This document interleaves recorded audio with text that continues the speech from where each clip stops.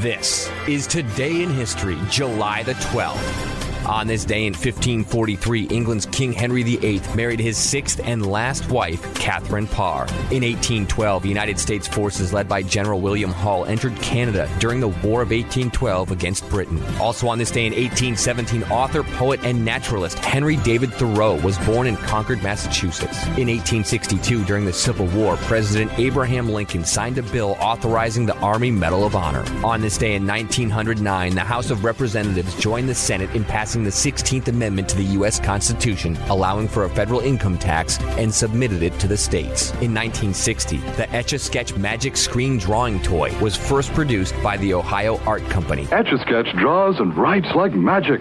Turn the knobs and the lines go up and down and all around. No crayons, no chalks, never any mess. Turn Etch-a-Sketch upside down and shake and everything disappears. Also on this day in 1962, the Rolling Stones played their first ever gig at the Marquee in London. See, the joy was going round and round. In 1967, rioting erupted in Newark, New Jersey over the police beating of a black taxi driver. 26 people were killed in the 5 days of violence that followed. And on this day, in 1979, Chicago White Sox fans killed disco. Disco sucks! Disco sucks!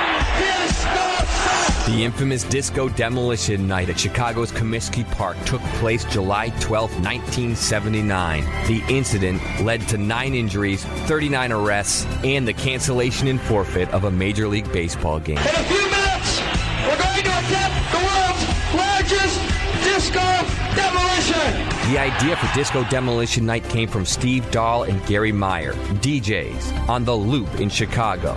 Fans were offered a 98-cent ticket to the game if they brought a disco record to the park to add to the collection that would be destroyed. They expected around 20,000 fans, but 40,000 plus showed up.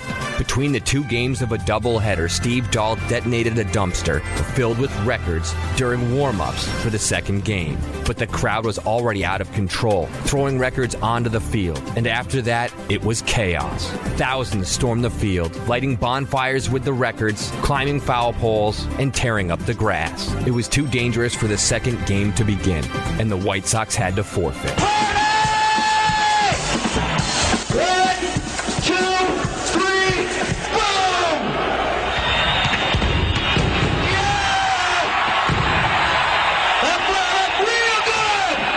Disco Demolition Night takes place at Chicago's Comiskey Park, July 12, 1979, on this day in history.